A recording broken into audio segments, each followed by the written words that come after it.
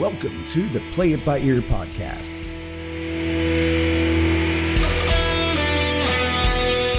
The podcast where the topics may vary because, hey, we play it by ear.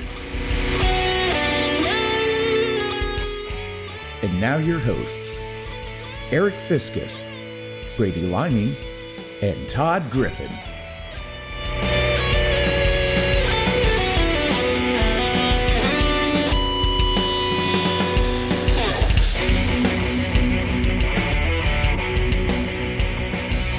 Episode 17 of the Play It By Ear podcast is on the air, on the web, we never did determine what the right terminology for that was, but whatever it is, we're here. Glad you're joining us, and hope you enjoyed episode 16, or Sweet 16, and I know probably it was a fringe sort of... Niche-y, there. That's the word I was looking for, a niche episode, but I'm sure the people who have listened to it have greatly enjoyed it, as it probably brought back a lot of memories for those of you who can relate to the Sardinia Founders Day, and hopefully the others who did not get to experience that could relate to some things in their own childhood where a local festival was experienced by you. So again, hopefully you enjoyed that. We went a little overboard as far as time, but I believe it was well worth it as we got off on discussions of hillbillies and Highland Williams and such. Yes. So, as always, you can find us on several different outlets, Spotify, Google Podcasts, Apple Podcasts, our site, anchor.fm/Play It By Ear podcast. On Facebook, search us out, Play It By Ear podcast.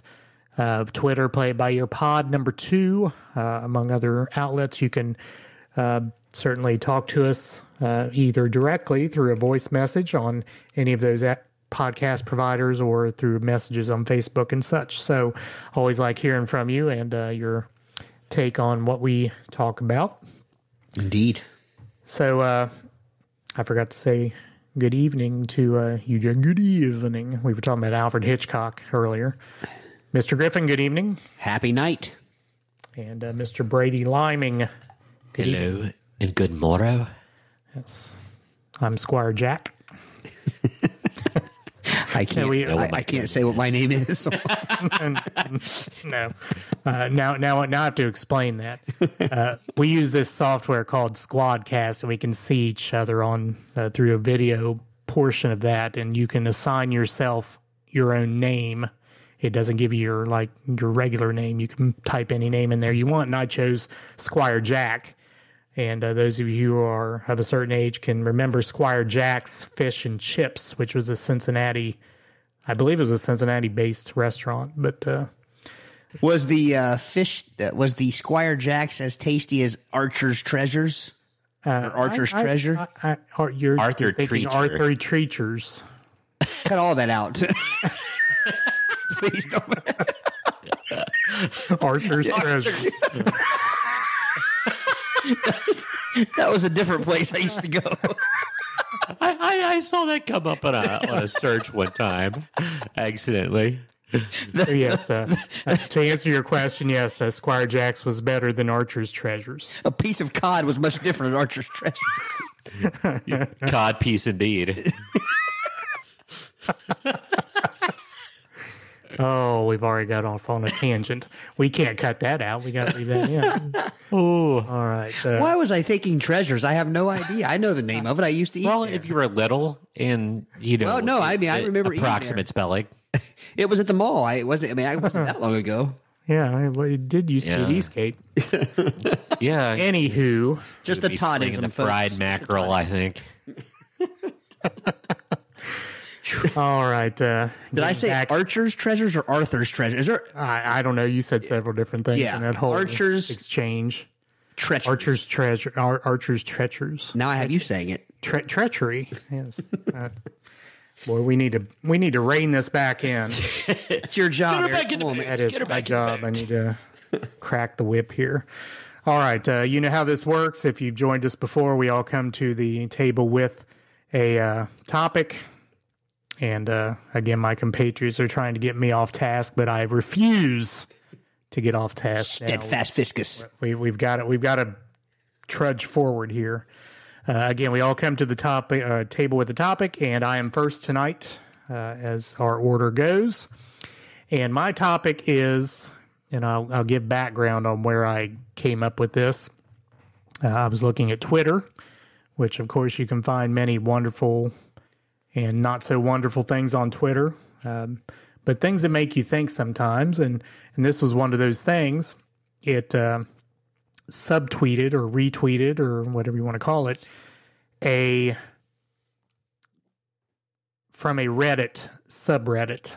If you've ever been to Reddit, it's basically people can put things on there under topics, kind of like our show, I guess. You pick your topic and give your input.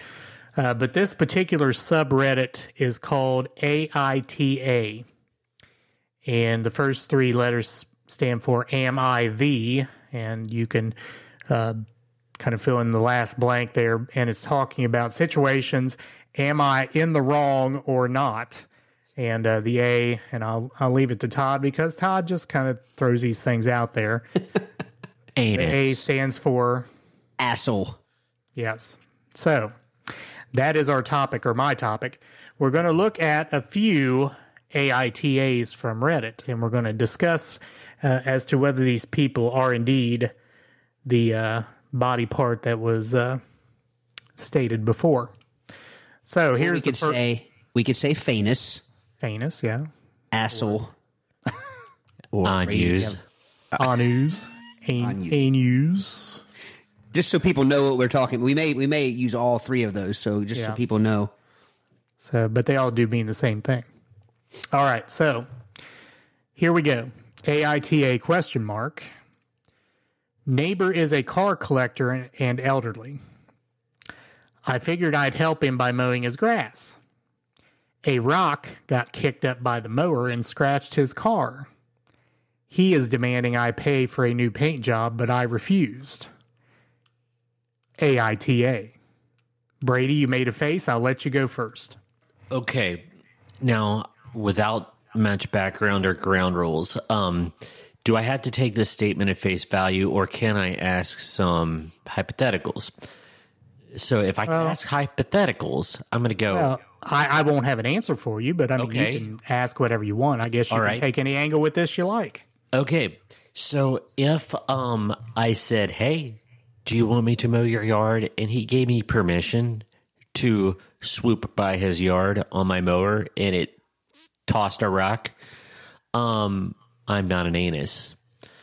If I was trying to do good and did it without his permission, I still don't think he's an anus, but he might be responsible if he wasn't given permission.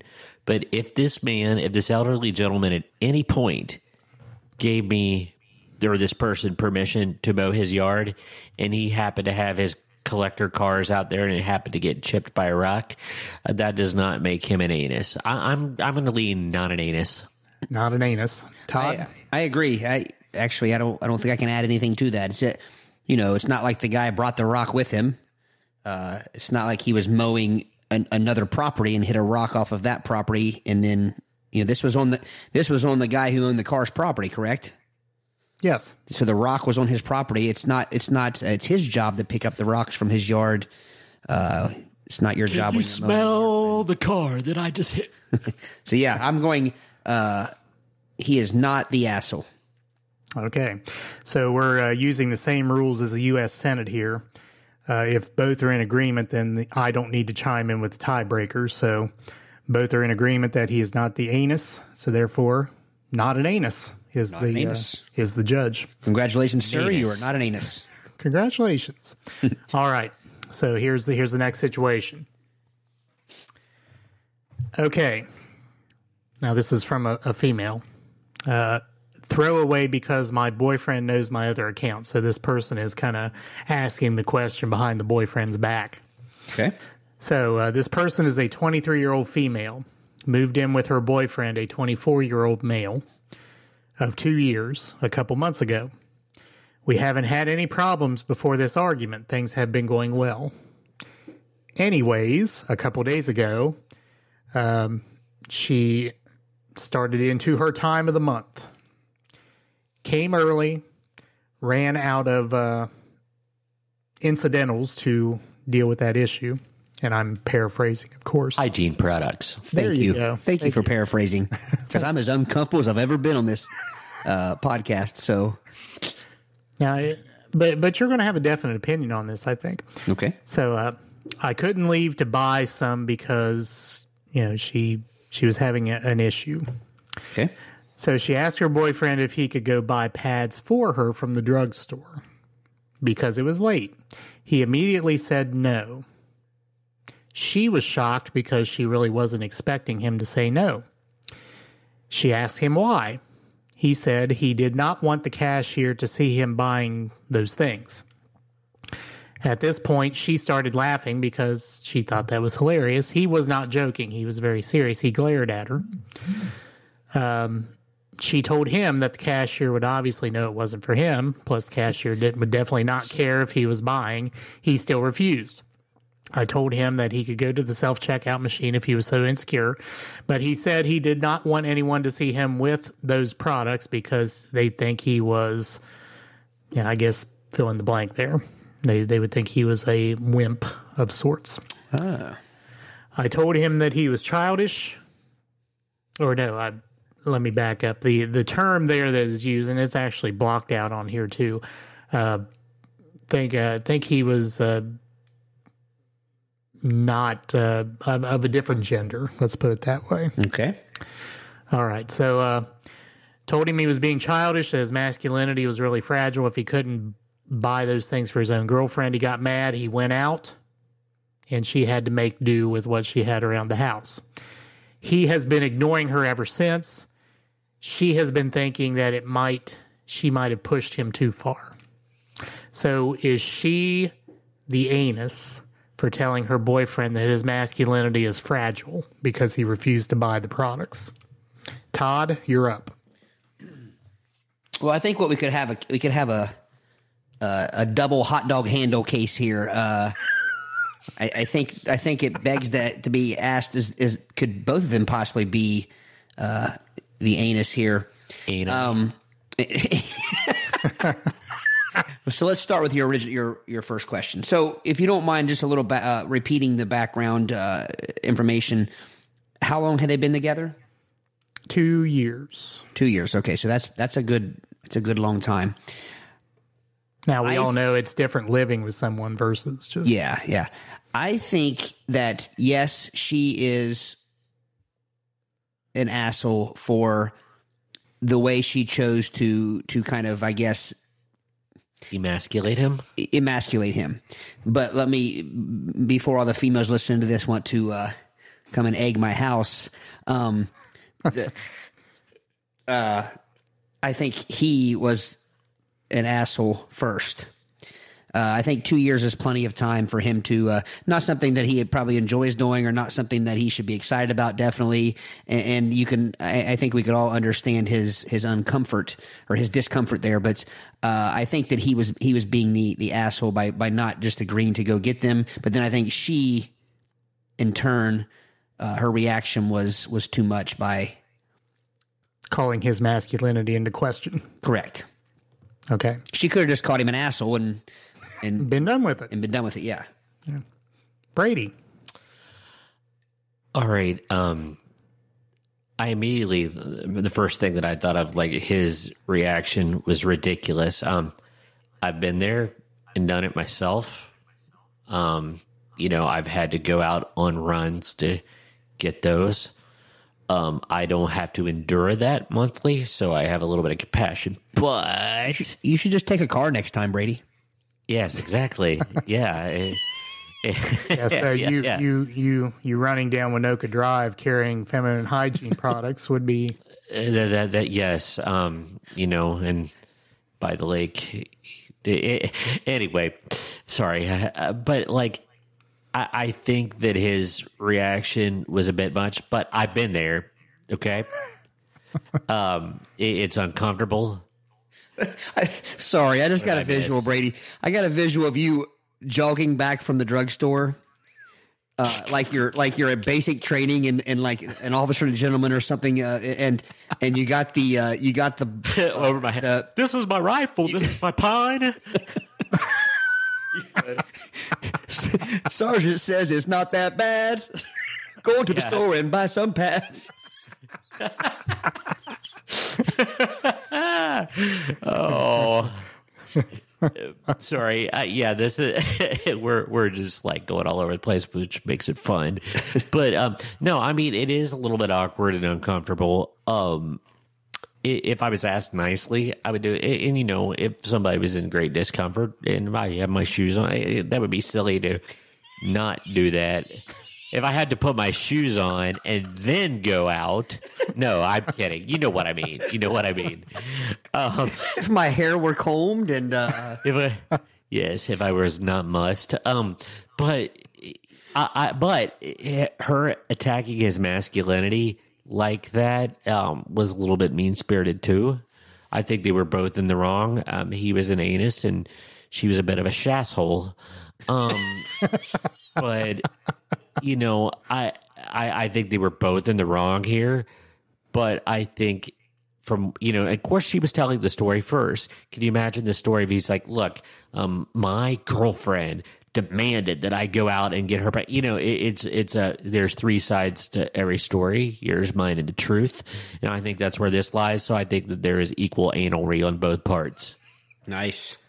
Okay, so just so I'm clear here, the ultimate question was, is she the anus? Because that's what she's asking for herself. So I'm assuming here that assuming, got it? Both of you are saying she was, so therefore that's your answer. Yeah, but I think you kind of added he is too. But yeah, we had to throw that disclaimer out there because we want our female listeners to understand we understand, and all right. So the president of the Senate does not have to chime in once again. Yes. So we're in agreement.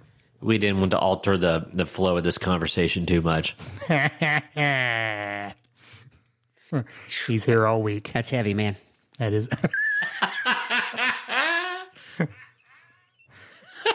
Moving on. Please do. Yeah. Please do. All right. All right. So next topic or next situation here. 23-year-old male. A few months ago was at a nice bar in Toronto with his boys. Now, I don't guess location matters, but it was Toronto. Saw this really hot girl. Decided to, go talk to her, dance for a bit, offered to buy her a drink. She gladly accompanied him to the bar. When they got there, he was like, hey, can I have a can of beer and whatever she's having or whatever she wants? She promptly says, can I get 4 double shots of 1942, which is like $75 a shot for a double of 1942.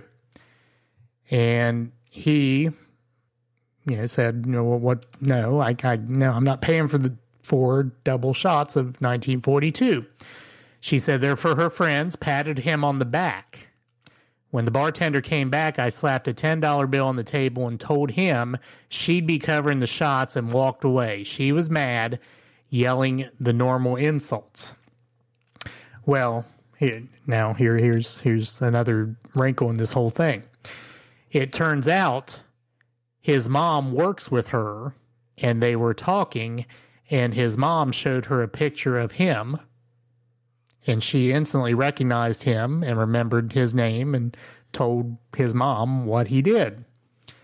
His mom then called him and said she declared that he was an anus and told him to send her the cost of 4 drinks, which was like $325 with tips. He just laughed and told his mom, I'm not doing that. Mom said the girl thinks he's a huge anus and she agrees. Brady?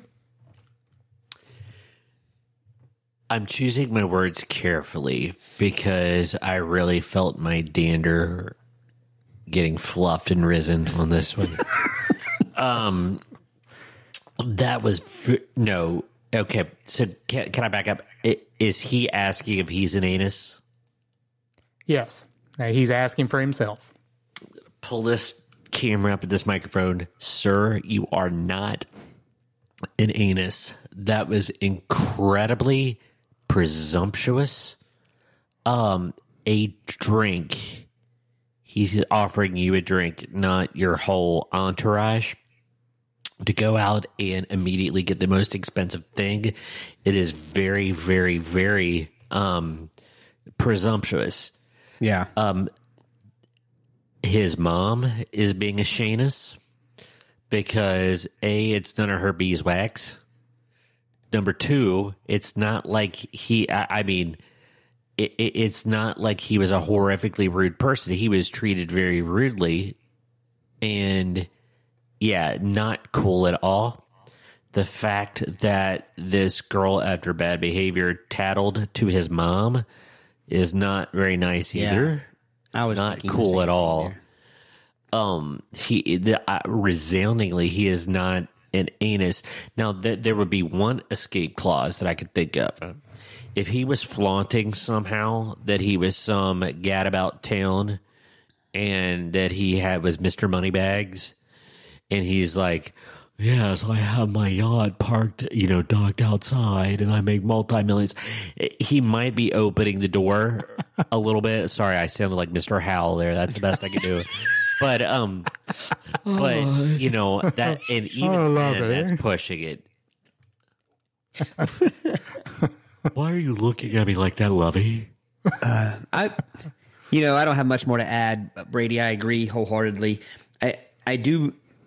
I think there was actually one big clue that he's not an anus, and that is the fact that he was actually asking if he was an anus. Yes. That tells you that he's, even though he has no reason to feel this way, that he's at least pondering and thinking back to questioning, going over it again in his head if he made mistakes, which it says he's very reflective and he's considerate since he's doing that. So I'm going to say this is a pretty good guy here. Yeah, you are not an anus, sir. Not at all. All right. So once again, the president of the Senate does not have to chime in, and we are in agreement. Now, I guess maybe that's why we've been friends for so long. Maybe we just think the same things about, and we would honestly, be very efficient government. Yeah, well, that's a whole other thing. But and quite honestly, I've not disagreed with any of these things. So good. There's that. Okay. Next situation, last one. Okay. So last weekend, now this says a few mates and I got, and I don't know if this guy's British or what, but a few mates and I got together, had drinks and dinner while watching bad movies. So it sounds like an episode of Mystery Science Theater or something. Yeah. I don't know. But the apartment belonged to Sophia. At some point, she asked if I could get something out of her walk-in pantry while she cooked. Her and another of her friends locked me in. So he went into the walk-in pantry. Friends locked him in there. I have claustrophobia as a result of trauma I experienced as a child. Not sharing what the trauma was, but they are aware of it. So I panicked and begged them to let me out. After 2 to 3 minutes of them laughing, I couldn't take it anymore, so I kicked the door, which broke the hinges and caused it to fall off. It was only small and made of seemingly flimsy wood. I ended up having a screaming match with the two that locked me in while the third friend arrived. Said third friend agreed that what they did was terrible, but the other two said I overreacted and should pay for the door. I disagreed, so my friend and I left. Sophia has contacted me asking for money, but I'm steadfast in believing I shouldn't pay for anything. I also think I'm owed an apology. Todd?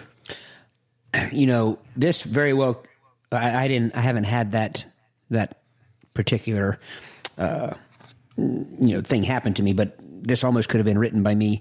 I'm very claustrophobic as well.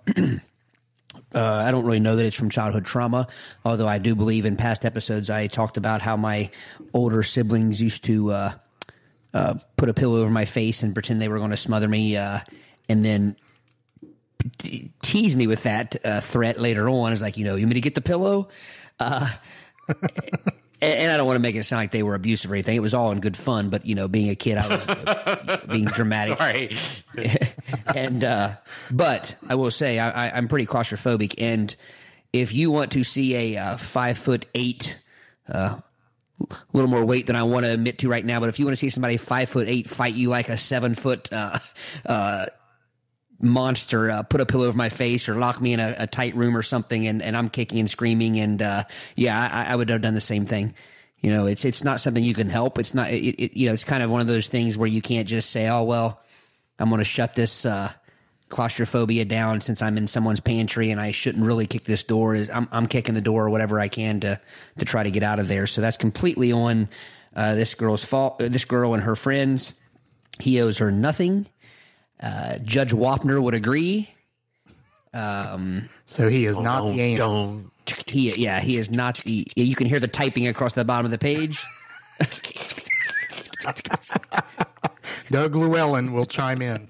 Yeah, again, I get it. I will say this. I could see if someone has not experienced that, they don't feel that how they could say, well, come on now, you're really going to kick this girl's pantry door down. But I can honestly tell you right now, I would do this exact same thing, because it's, if you're claustrophobic and you've ever had that scare of being trapped in an elevator, or if you ever had someone shut a door, in a small tight space and hold the door or something, I'm fighting angry at that point. Okay. Brady? What he said, in fact, I'm going to go a step farther. Not only does he not owe them money, I would say, okay, you know what? If you're going to continue to push this, I'm pressing charges, because they knowingly and premeditated. They were told of his phobia and they did it anyway, and that would qualify as an assault in some places. So if they really pushed the matter, what they created was actually kind of criminal. They terrorized him on purpose. They knew it. If he said, yeah, I'm claustrophobic, and they did that, that's like if somebody is afraid of okay, help me out here. If somebody's afraid of snakes and you knowingly push them into a room filled with snakes and they have a heart attack or get in, that's knowingly, terrorizing somebody.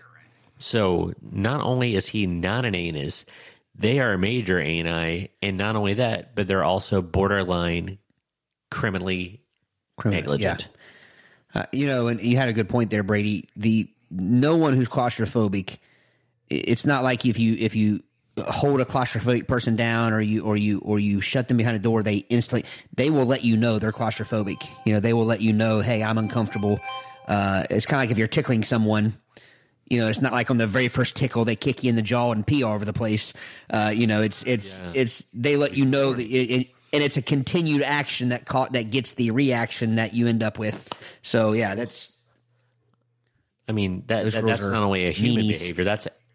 That's animal behavior. Like a skunk will raise its tail and show you its sphincter before it sprays you. It's like, hey, look, you're about ready to get the business end. It gives you a warning, and he pretty much did that. Would that apply as conducting commerce by the skunk? I bet had I conducted commerce, but I bet had I done that to my brothers and sisters, they wouldn't have put pillows over my face. Probably so. And I exposed my anus to them. Yeah, those girls are hot dog handles. Yes, major. All right. Well, once again, the President of the Senate does not have to chime in, and we are in agreement that no money is owed, not the anus. And you heard our alarm there in our discussion. So our first topic is down. And moving on, our second topic belongs to Mr. Liming. Yes, and shifting gears totally. You'll see why that's funny in a moment. I usually had to preface my jokes with that a lot. But anyway, I decided to tap into something that most of us adults have experienced, and that is reminiscing about your cars that you had growing up, whether your family vehicle or your cars, the first one that you got your license, your first set of wheels. Some people are, I continue to be amazed. When I go to an event at a school, like a high school event, like if I go to a ball game or, drop the kiddo off at practice, I'm amazed at the students' parking lot at the quality of vehicles. Oh, yeah. I was like, good Lord, man. Especially when we start delving into this, you're going to understand why. But there's kids. I actually saw a kid that had an Audi with the sticker still on it. And I'm like, good God, man. And so we look fondly back on our old jalapenos of yore.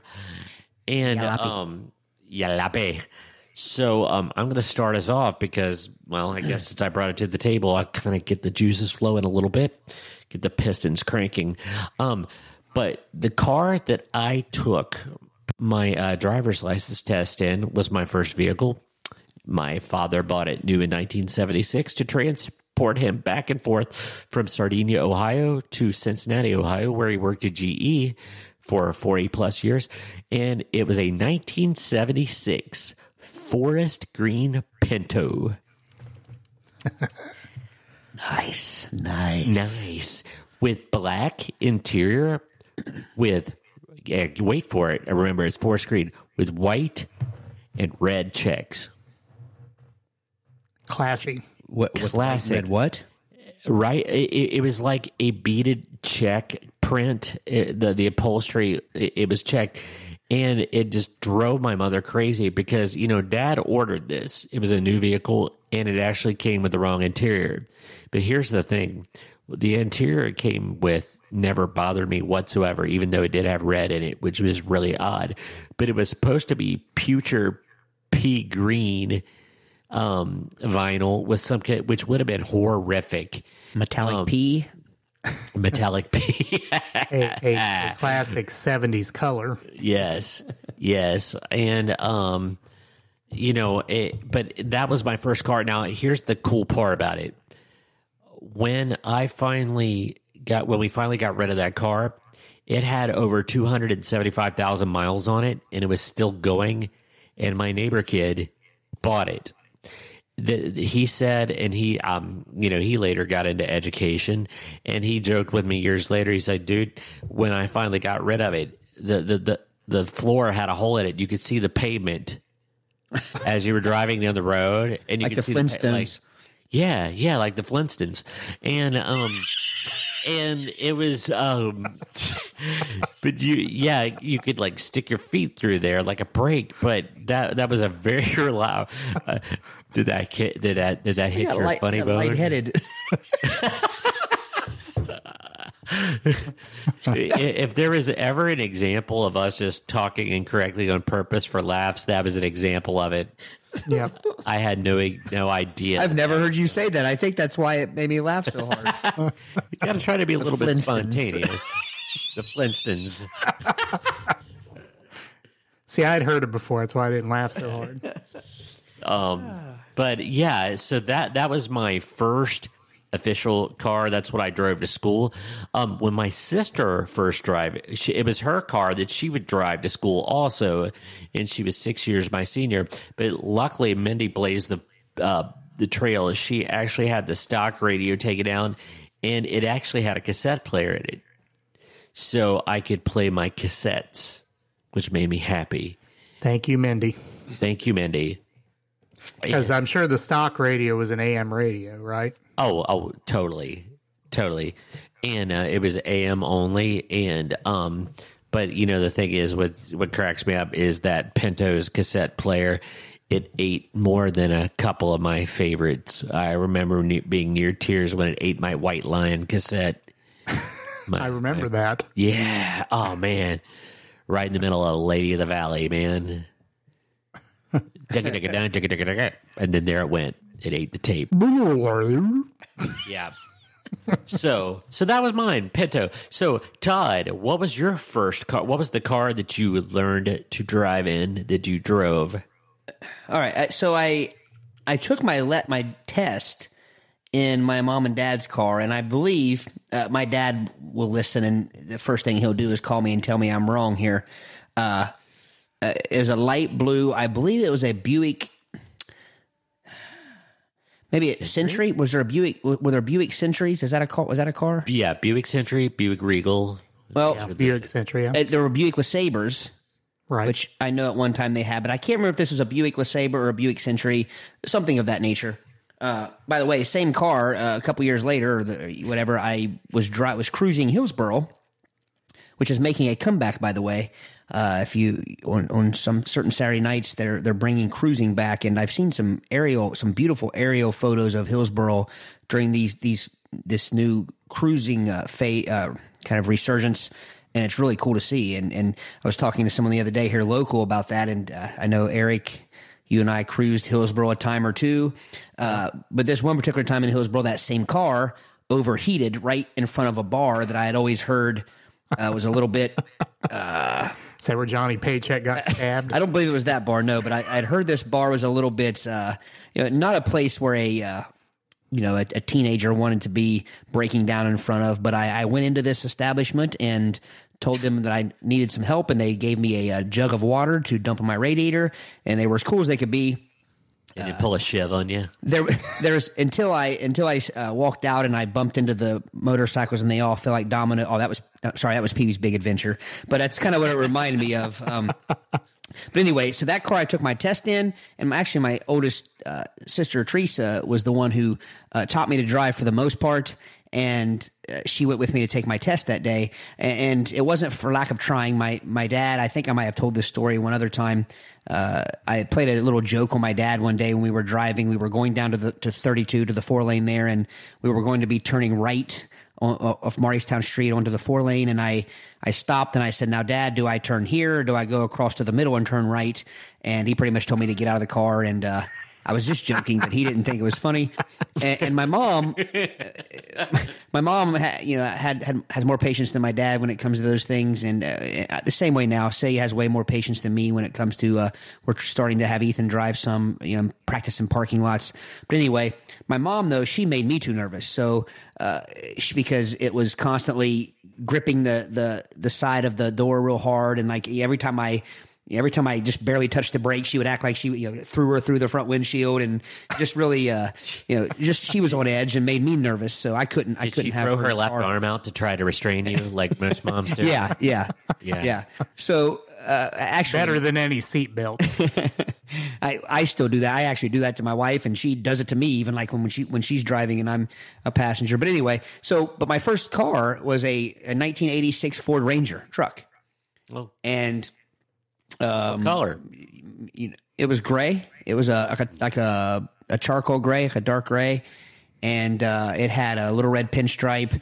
And I remember I was so proud of. I bought I don't know if I bought them or I asked for them for my birthday or something, and got these floor mats that they were Yosemite Sam holding two pistols up in the air, and they might have said "back off" or something like that. And I've seen those back. Yeah, it's usually profane. They didn't say that. I've seen. Okay. I mean, come on. I was allowed to wear the Playboy hat at the Sardinia Founders Day, but I wouldn't have been allowed to own the floor mats that say "back the F off." So they just said "back off," I think. Yeah. But that was a great truck. A lot of good memories driving that truck. It was a good first vehicle. The problem was it was front wheel drive, so.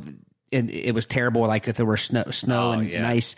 So we had to go. I remember going to the Ready Mix and getting a big bag of sand to put in the back to give it, to give it traction.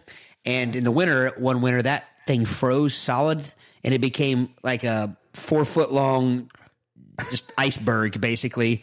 And it would slide in the truck, and it did that a few times and dented my tailgate outward. So did a little damage in the back of that, but no, that seems like it could have been counterproductive if it slid into the side of your tailgate and you're going around a corner. I mean, you could have fishtailed there, couldn't you? I mean, yeah. It wasn't well. I mean, yeah. If you didn't rely on it, but it was better for like side roads in town, things like that. It just gave you that weight distribution in the back. But that was my first vehicle, and I know a lot of people's first vehicles weren't they're not I guess very cool, but I felt very cool having a small sized truck as a first vehicle. Well, now, Brady, before I start here, I want to put a bug in your ear because you have to tell a story, because Todd talked about driving across 32 and making a joke with his dad that the dad didn't like. So that's the bug in your ear. You have to tell a story after I'm done. Okay. All right. So my first car was a 1968 Pontiac Catalina. And I always have the same description of the Pontiac Catalina to everybody I talk to. And I did not appreciate that car when I had it as much as when I didn't have it anymore. I wish I would have kept it. I wish I still had it. The car, first of all, and I'll just like Brady, the car came with a stock radio. It was owned by a gentleman in town, an older gentleman. He was a mechanic, so it was well taken care of. He lived in town. He didn't drive very much. So he bought the car new. It was 1968, but it had very few miles on it. So, I mean, it was really perfect. As a matter of fact, probably had a little bit too much under the hood to give to a teenager. I mean, it had a 400 engine. It was one of those cars where you hit the accelerator and you're kind of being thrown back in your seat a little bit.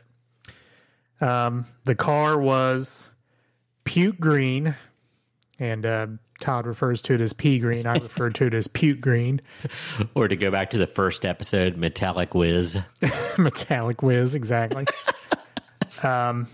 Seated 17 comfortably. And when you got up to about 95 and you were driving down the road in those little humps in the road, not big hills, just little humps, the whole car would undulate. Yes. And my friends called it, Brady, the land speeder.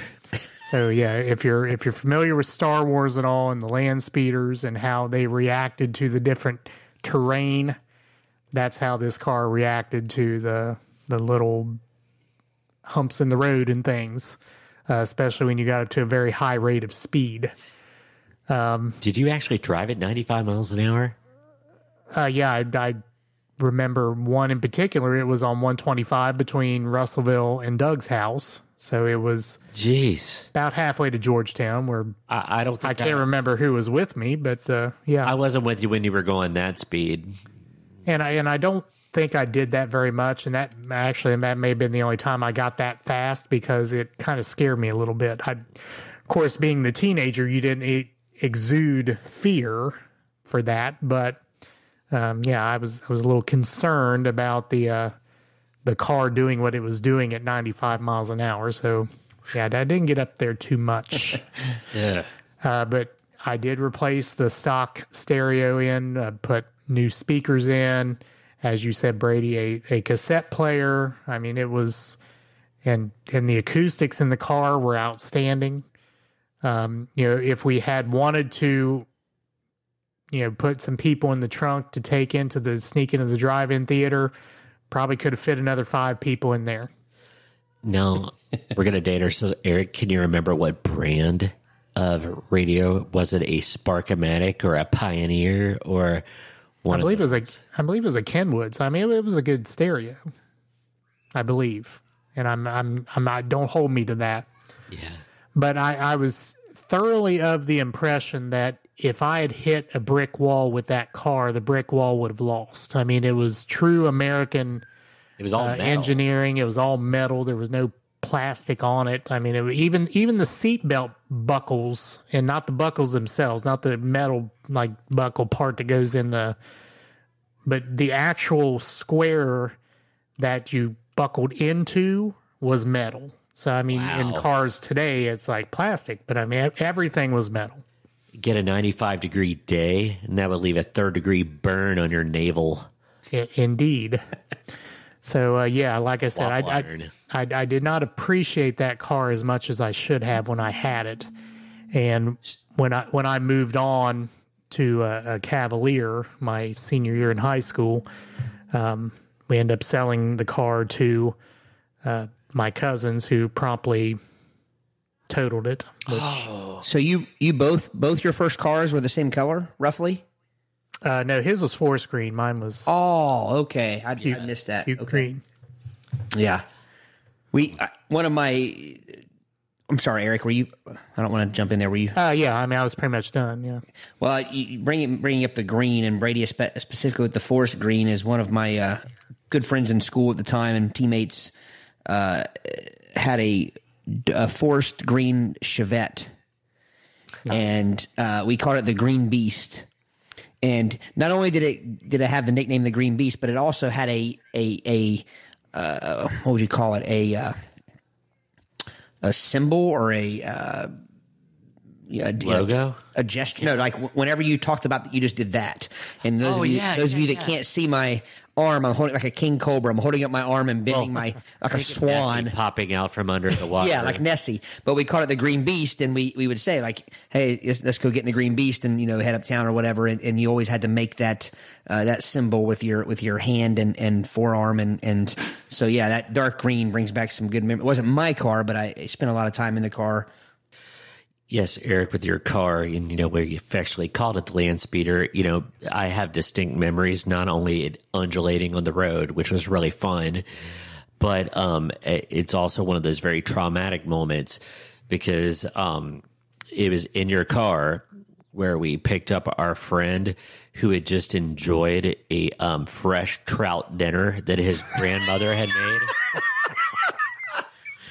And driving to a friend's house, he proceeded to flatulate that fresh trout dinner.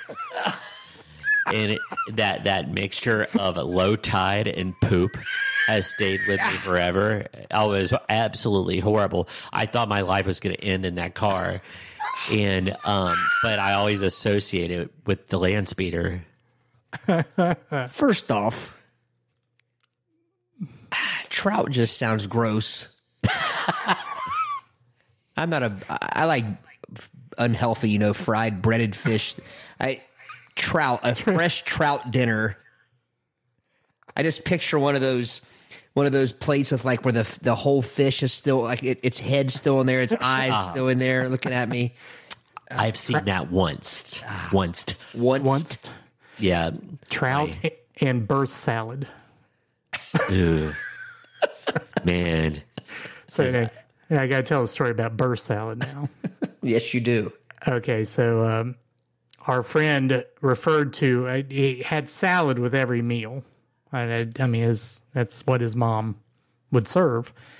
He called it the burst salad because it was in a bowl in the fridge, and the bowl never really got empty. It just kind of got added to. So he always said that some of the salad had started or was in the bowl from the time he was born. So that's why he called it the burst salad. That's foul and awesome. And I don't want to say it was bad lettuce or anything because it wasn't, but that was just his thing. But proceed. I'm sorry. I went off on a tangent. No, but and Eric, you know exactly what I'm talking about, but that was in land speeder in that trip between Sardinia and Russellville with trout gas filling the land speeder was just absolutely torturous. Asphyxiation. Asphyxiation indeed. And But- I think, speaking of that, there was a Rod Stewart song at the time that was popular called Infatuation, and I think we parodied that due to that little situation. Asphyxiation. Ding. Whoa. So I know you can't tell me here in this podcast which friend. So after we get done, I'd like to know which friend. But I wonder if this person still eats trout. We'll have to check on that and report back. I'm afraid that remnants of that initial trout dinner is still in his colon somewhere because his body was not processing it well. That's for sure. But here's what I have never in my life. How old were you guys at this point? 16. I cannot imagine too many 16-year-olds going to pick up their buddies to go out and for a night of tomfoolery, and one of them says, "I just had a fresh trout dinner." I mean, that's just well, there's a funny story behind that, because it wasn't the night. Actually, we were heading for a Sunday afternoon bowling in Aberdeen, because it was always fun Sunday afternoon bowling, because if the head pin was blue, it was like a random thing, and when the head pin was blue and you got a strike, you got a free game. So that's how, good, wholesome fun that our 16-year-old selves got into. But, part of the way there is like, my gosh, why does it smell like fish in here? And he said, well, I had trout for lunch, and it just kept on coming, and the trout was resurfacing metaphorically. And it was horrible. And what was funny is we, like, hours later, we came back into the car and it was like trapped into the foam of the seats. Wonder if this was a rainbow trout or a brown trout. Or... It was definitely Lake a brown trout. How now, brown trout? Actually, it should be hout brown trout. Oh gosh. But I'm a little queasy, to be honest with you, and I wasn't even around, or I'm queasy. Oh, and yeah, when you throw low tide into one's intestinal distress, it's never a good mixture. But and I didn't even mean to go on that topic, but that is synonymous with that car, Eric, because like trauma is usually associated from where you're, and that definitely was it. I was wondering if he had conducted any commerce in my back seat. Oh, I didn't. It's some fish market commerce, maybe. Definitely downtown Seattle commerce going on there. Yeah, thankfully it wasn't thrown from... Oh, it was thrown. Not only that, but just just the whole scene seems funny to me, because I can see me saying, "Yeah, I had fish for lunch," but just I had fresh trout for lunch. It just sounds like doesn't sound like something a Sardinia a conversation that happened in Sardinia. Oh, well, luckily we got through our first vehicles, and I think it just as we're winding down here, But you got to tell that story, Brady, Yes. about crossing 32, and we're going to extend time for that because I think it's worth that. it's worth it. Wasn't your first car, but It wasn't my first car, but it was a car I had inherited. My neighbor across the street had lost their eyes. He had lost his eyesight, and he was well into his 80s, and they just kind of gifted the car. And Eric, I'm not even sure exactly the year or the make or the model. It was some kind of Plymouth, maybe LTD. But let me put it this way. It did not have a radio at all in it, because this person was a mail carrier, and mail carriers were forbidden from having radios in the car. So there was actually, the space was plasticed over, like the dashboard had not even been cut, for a radio. So, but anyway, with this car, I don't exactly know what the issue was, but I'm going to go with the fact that there had been water in the gasoline, because there was nothing wrong with this car. And because it was too old of a car to have a fuel injector. So. Yeah, it was nothing like that. So we left school. I was taking Eric home from school, and we went to cross 32, a 4-lane highway. And so I hit the gas to go across.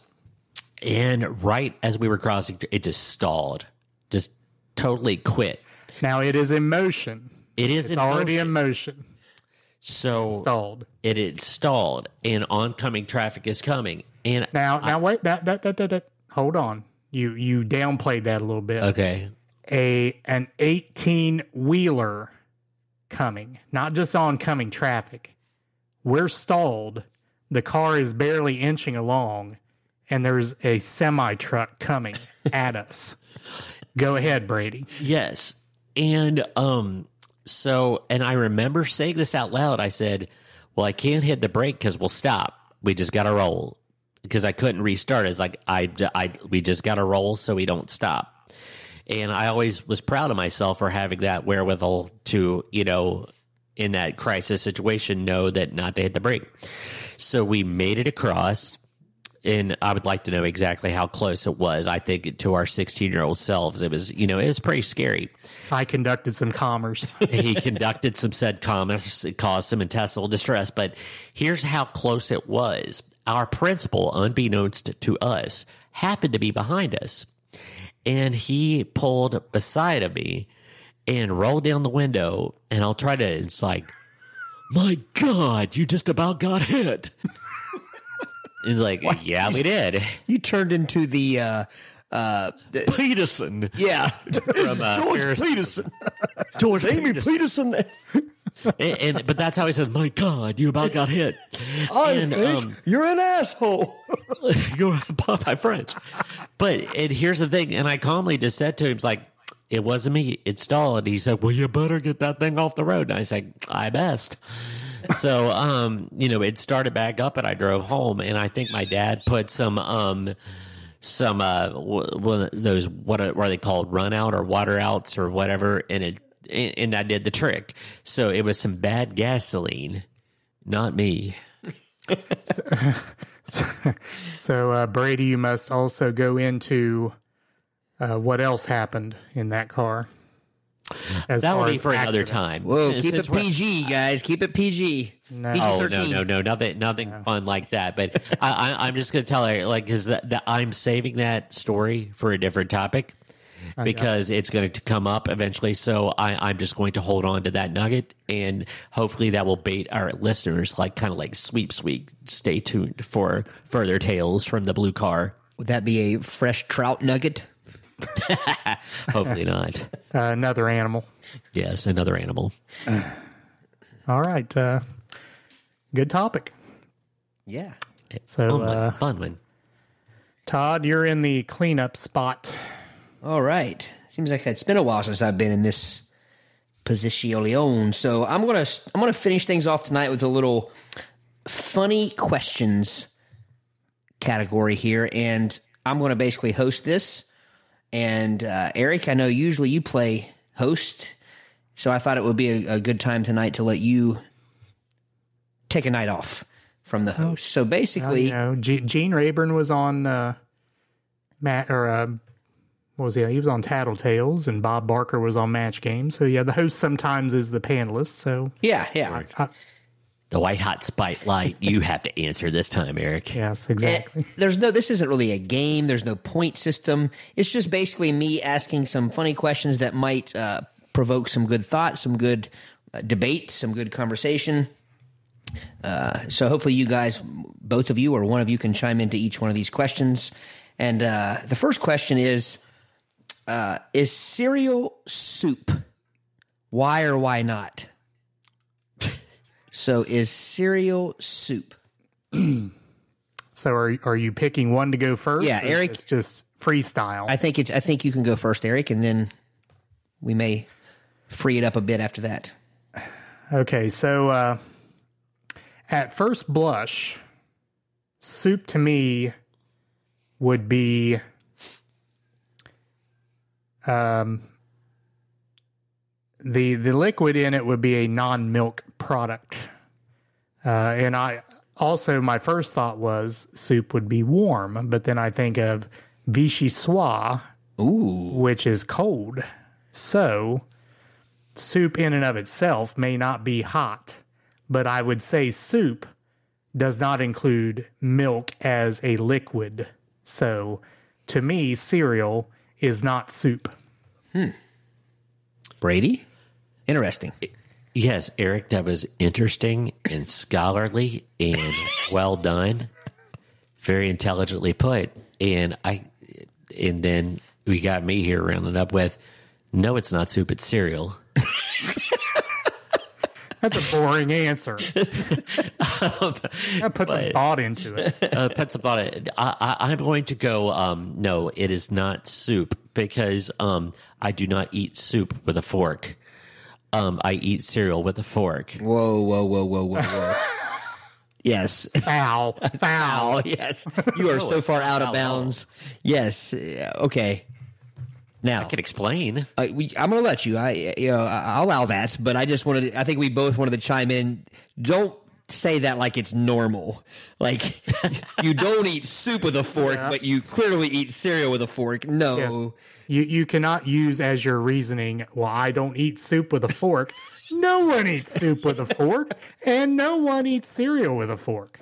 Oh, contraire, that cannot be your underlying reason for cereal not being soup. Go ahead, Brady. It's quite simple. I do not enjoy milk very much, but I do need something to control the dust of the cereal that I'm eating. So it's just enough to moisten it and beat down the dust. So the fork allows the milk runoff to go through, so I can enjoy my cereal with the non-dusty variety, but not have it soggy because the milk flows through, so it maintains its crispness without having to be soiled by the milk. So how long does it take you to eat a bowl of cereal? Like an hour and a half? No. I do it the same. Got to sift out the milk. Yeah, the milk just drops. I eat it at the same rapidity as someone would eat with a spoon. So you don't stab the cereal? No. I more like sift it. Think of like like a miner going through the water. Like I'm just getting the nuggets out and letting the water run through the fork. Now, you talked earlier about a image in your mind, Todd. Now I have an image in my mind. Instead of Brady running down the road with feminine hygiene products above his head, now my image is he's panning his cereal like an old 49er with a pair of Bev overalls and a red long johns. Well, I'll tell you, get that Cookie Crisp out of there. There's Cookie Crisp in them there milks. But yeah, okay. So I'm pretty sure, and I am not an expert on utensils, but I'm pretty sure they make. I've seen spoons that have slotted spoons. Why don't you get a slotted or a spoon with a hole of some sort in it, or even because they're big. Drill them, because those tend to be a larger spoon, and then it won't fit in your mouth. Yeah. So I thought about this. Okay. Trust me, I considered it once, but then it's too much cereal in one bite and a big old colander spoon. You could take, and I think of SJ before they made, I don't know, now they have guitar picks, but I think of SJ always drilling the holes in his guitar picks for a better grip. You could do that with a spoon. You could take a regular size, a teaspoon, and you could just drill little holes in there and have your own custom spoons.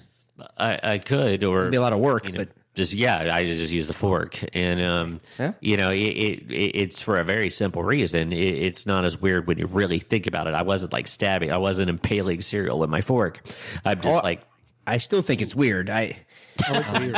Yeah, it's weird. That's So I didn't intend to spend that long on the first question, but Brady, you really kind of threw us for a loop there. I will say, loop. You could. I will say though, Eric, I'm going to throw a little bit of a wrench at you here. Okay. You said there's no milk in soups. There are cream-based soups. Well, fair enough, but the liquid is not totally milk. Yeah, but I do know. I've seen people, maybe my own family, I don't remember who, but that will put milk in tomato soup to thicken it up and to make it foul. You would not know that it has milk in it. It's not like I would be willing to bet you guys if you've eaten tomato soup anywhere else, I bet you've eaten it with milk in it. If you've ever eaten tomato soup that's not the dark red like tomato soup initially comes out, if you've eaten it somewhere where it's a little bit lighter, I guarantee you it has milk or some sort of cream-based substance in there to lighten it. Because I prefer tomato soup that's not bright red, deep red orange. I like it to have a little bit of a cream base. So anyway, muted color. Any soup experts out there, let us know. Do they put milk in soup? But I would agree with both of you that soup and cereal are not the same thing. Yeah, but it like a cream of mushroom doesn't just have cream. I'm not sure what my throat just did. It may. a creme of muskroom. Oh, Like a musk melon. well, there are other a cream-based mushmelon. soups. Their potato soup is a cream-based soup. Yeah. Cream of broccoli. Yeah. Cream of I almost said cream of wheat. Cream of wheat soup. That's which is a cereal, ironically. Cream of I can't think of it right now. Anyway, let's move on. There are a lot more here. A lot of fun to be had. So, next question. What's the weirdest smell you've ever smelt? Haven't we already got into this, Brady? Well, not the worst, the weirdest smell. My word.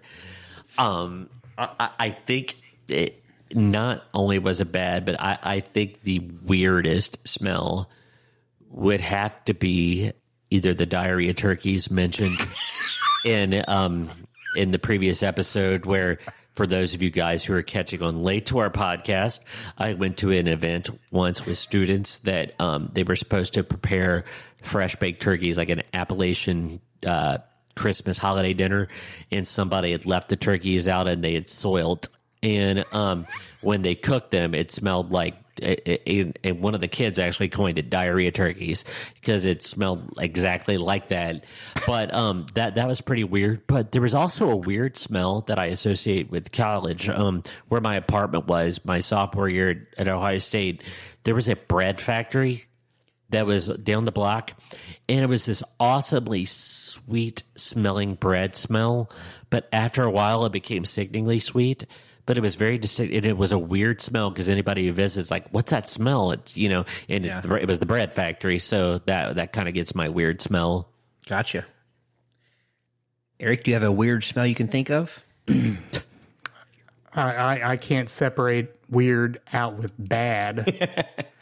But I will side note what Brady said. They say, and I can't say I've ever smelled it myself, but this is kind of a morbid thing to say, but they say that decomposing human flesh has kind of a sickeningly sweet sort of smell. But that's what I thought of when you said that. But Yeah. I don't know why I thought of that. Again, that's kind of morbid. But Well, Please tell me that, there's not decomposing flesh in your crawl space. And then, well, if it is, I didn't put it there. yeah.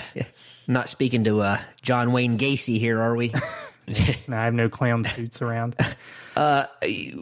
Just to chime in really quickly, I grew up going to the races a lot, and my family was a big dirt track racing family, and Lawrenceburg Speedway, I remember, I don't know, this would have been, I'd have probably been in my early 20s or whatever, but I remember going there several times, and obviously in Lawrenceburg, and I believe there's this distillery or something there. Yeah. Not exactly sure, but the smell there always reminded me of burnt, like Sienna. cornflakes. Burnt sienna, burnt cornflakes, or burnt like if you took a bowl of cereal of cornflakes or Wheaties, Eating with your fork. and with your fork, and you just got a nice mound of Wheatie, or like a Wheatie ball or like cornflake ball, and then you let it just, and then you caught it on fire. That's exactly what it always smelled. Wheatie like ball to me. flambe. Yeah, exactly.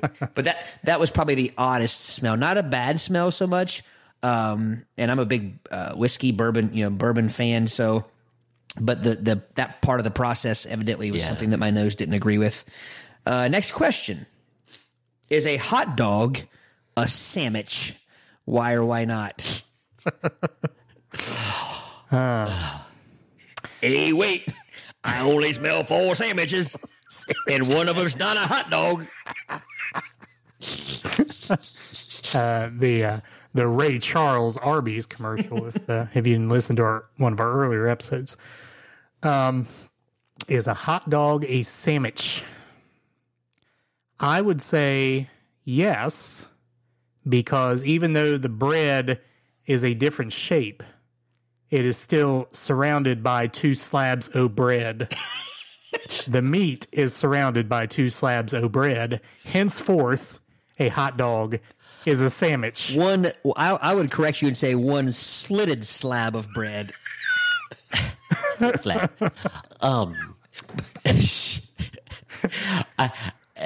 Eric, I'm going to go, we have to call it a sandwich, because by pure definition, and think about elementary school menus, because you remember it that like they would call it wiener sandwich.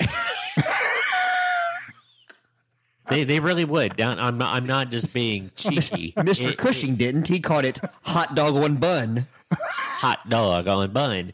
But there will be people. Yes, some menus would say wiener sandwich. So, why that terminology instead of hot dog? Is hot dog like? Is there some sort of copyright on the word hot dog, as to where it could not be used on a menu? No, I would say that. Well, I mean, think about it. Who's going to intentionally put wiener sandwich and not expect guffawing? What I'm thinking is it was just maybe like an antiquated term that never got updated on the menu. So when they were printing, the school menus and back in 1904, that Brooks, you came to Shawshank in 1906. Yeah, well, and geez. I just totally derailed my train of thought. Oh yeah, like back in World War I when they, everybody got ticked off in Germany, so they changed the name of Frankfurters and hot dogs to Liberty Steaks. But yeah, wiener freedom sandwich. Fries. Would it be? Yeah, freedom Liberty fries. Tubes. Liberty Tubes. So, Franklin Fortes, but anyway, but yeah, America Rockets. Merca. Yeah, America Meat Rocket. That would be a great band name. Anyway, but yeah, even though I technically don't think of a hot dog as a sandwich, yeah, it is. Although I think of it as a separate entity. Okay, so back to what you said, Todd. You said the slotted bread and whatever it is. You said slotted bread. Slitted bread. But slotted probably makes more sense. Yeah. So if you had to eat a hot dog, like sometimes when you were a kid, you had to use a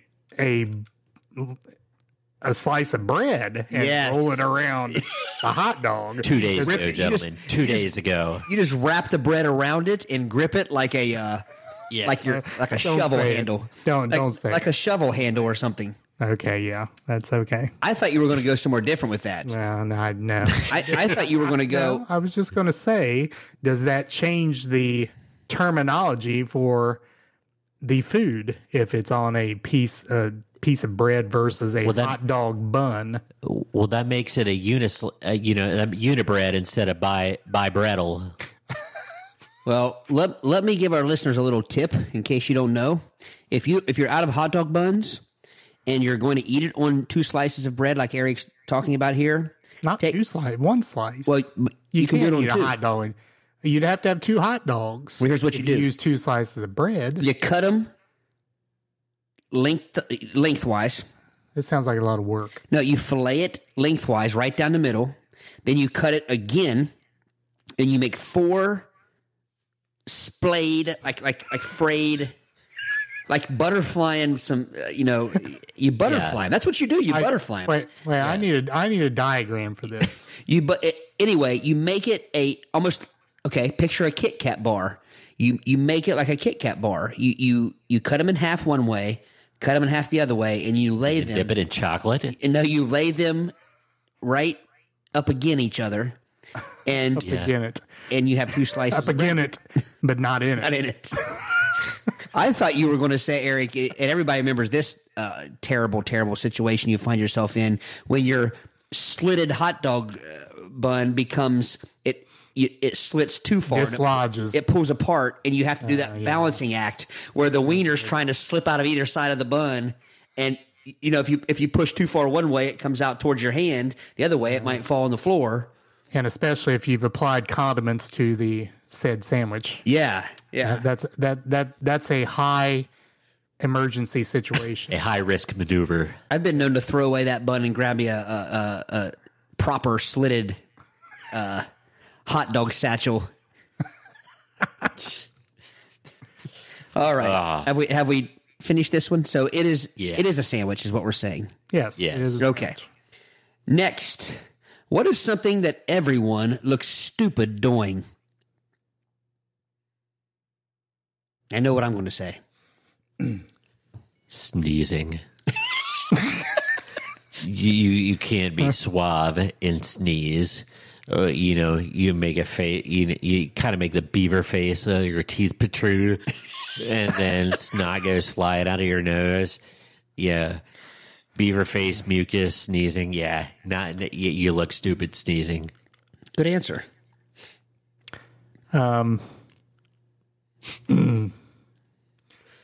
I would say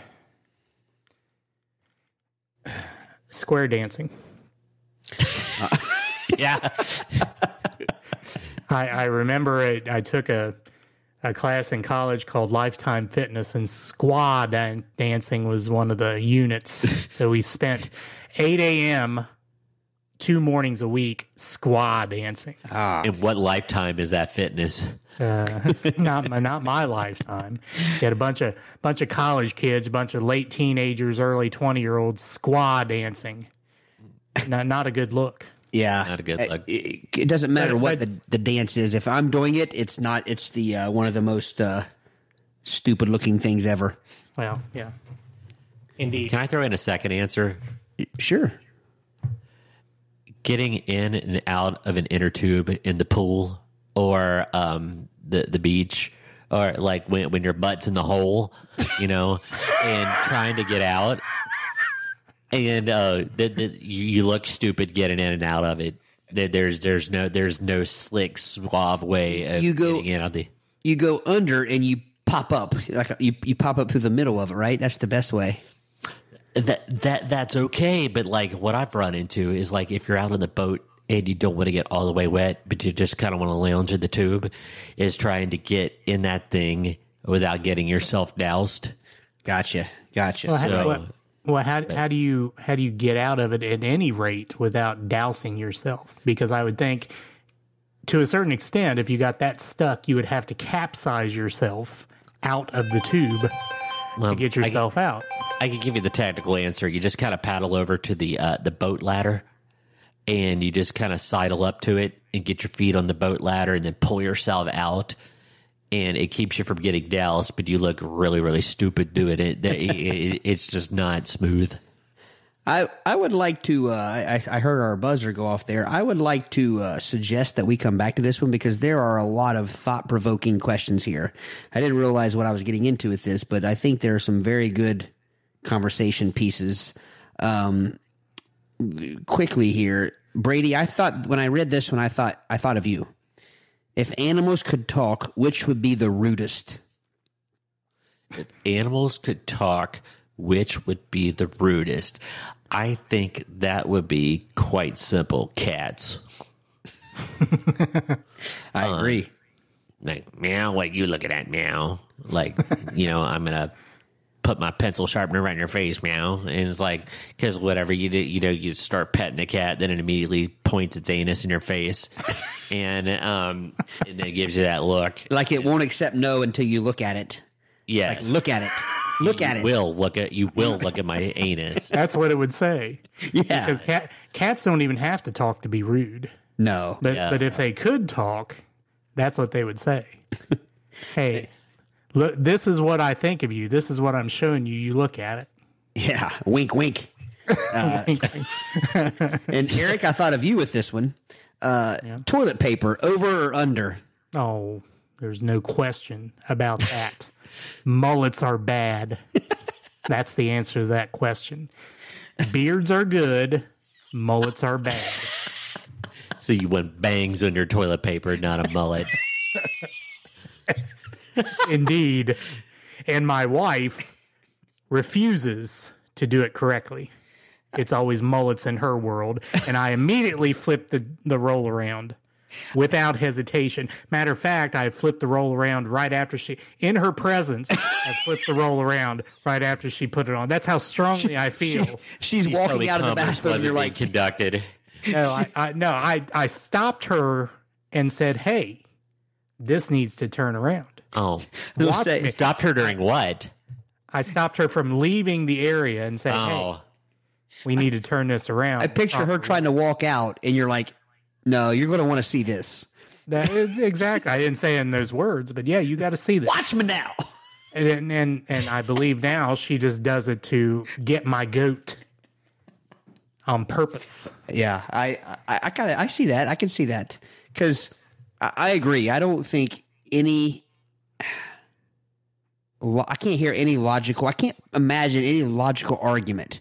If you're listening and you have a logical argument of why the toilet paper roll should be, like Eric said, a mullet instead of a beard, or like Brady referred to it as bangs. I'd like to hear it. Well, Brady didn't chime in. I'm assuming you agree with us, Brady? Yeah, that usually at that moment, one's not really. You're just happy to have it there. You don't care what style it's rocking. Now I got to stop you, Brady. 1 second. I was going to say I was hoping you wouldn't go with the choice of I don't care as long as I have toilet paper, because that's almost as bad as thinking it should go under. That is a spaghetti noodle sort of answer. Well, I had in my head, oddly enough, and this is going to sound very petty and very childish. When I was a child, one of the angriest I can ever remember being in my life was at a basketball camp when I was between my junior and senior year, and one of my teammates who had gone to this camp too. It was like one of those blue chip, blue star, 5-star, whatever it was, whatever it was. We were in way over our head, and so we're at this camp, and we're eating lunch, and this particular teammate of mine said that the whole mayonnaise Miracle Whip argument happened, and at one point he just kind of stopped and said, "I really can't taste the difference between the two of them anyway," and I've never wanted to kick someone's ass so bad in my life. How could you possibly say that you can't taste the difference between mayonnaise and Miracle Whip? I don't mind if you hate one. Retching when I eat it. It almost ruined our friendship at that point. And yes, I was so angry because I thought there's no way. I thought you're messing with me to say that you can't taste the difference between Miracle Whip and mayonnaise. So Brady, please don't say that you can take your toilet paper either way. Oh, I mean, obviously it should be bangs and not a mullet, but like I said, I made that comment because the whole toilet paper fiasco hype of our quarantining, where people were hoarding toilet papers. Like, I think there were some people that would take it mulleted or banged at that point, but no, it should definitely be bangs and not a mullet. It's just silly. Well, I mean, at that point, I would even take it a flock of seagull. I mean, as long as it's just in the, room. But I'm with Eric. Commerce will not even be conducted until it's flipped. No. Correctly. No. Things have to be in place before you begin the process. All right, gentlemen. Like I said, I would like to go ahead and ask on the record if we could, at some point in the next episode or two, come back to this, because there are tons and tons of these that I would love to hear your input on. So, and it's definitely absolutely, fun. Yeah, absolutely. All right, gentlemen. All right. Well, that was our third topic. That rounds us out for episode 17 of the. Did we hit the hour and 45-minute mark? I don't know. We have like 9 different recordings. I haven't pieced them all together. Well, one of my favorite parts is, Eric, on the fair episode, you said we have 8 categories, but we're not going to do our normal 20 minutes because that would just be way too long, which would be an hour, and or which would be 60 minutes or 2 hours. But anyway, we were only like 15 minutes off of that anyway. So doing it the way we did, might as well just put the timer on. Yeah. We're becoming the roots of podcasting. Yes, we are. 8 hours and roots. Yeah. All right. Like I said, that rounds us out for episode 17. Thanks for joining us. Once again, you can find us on Facebook. Search us out, Play It By Ear Podcast. Also on Twitter, at Play It By Ear Pod, with the number 2 at the end. You can find us at our website, anchor.fm/Play It By Ear Podcast. And you can leave us a voice message there, or at any place that you find your podcast. You have that link to do as well. So chime in on any of our topics. You can even chime in on whether you feel like those situations we went through, if those people are truly anuses or not, or what's your favorite, is a hot dog a sandwich? And do you eat cereal with a fork? Well, I'm guessing no one's going to chime in on that one to the affirmative in Brady's case, except Brady. But to each his own. That's what makes the world go around. That's right. All right. So again, that rounds out episode 17. Join us in the upcoming days for episode 18. Peace.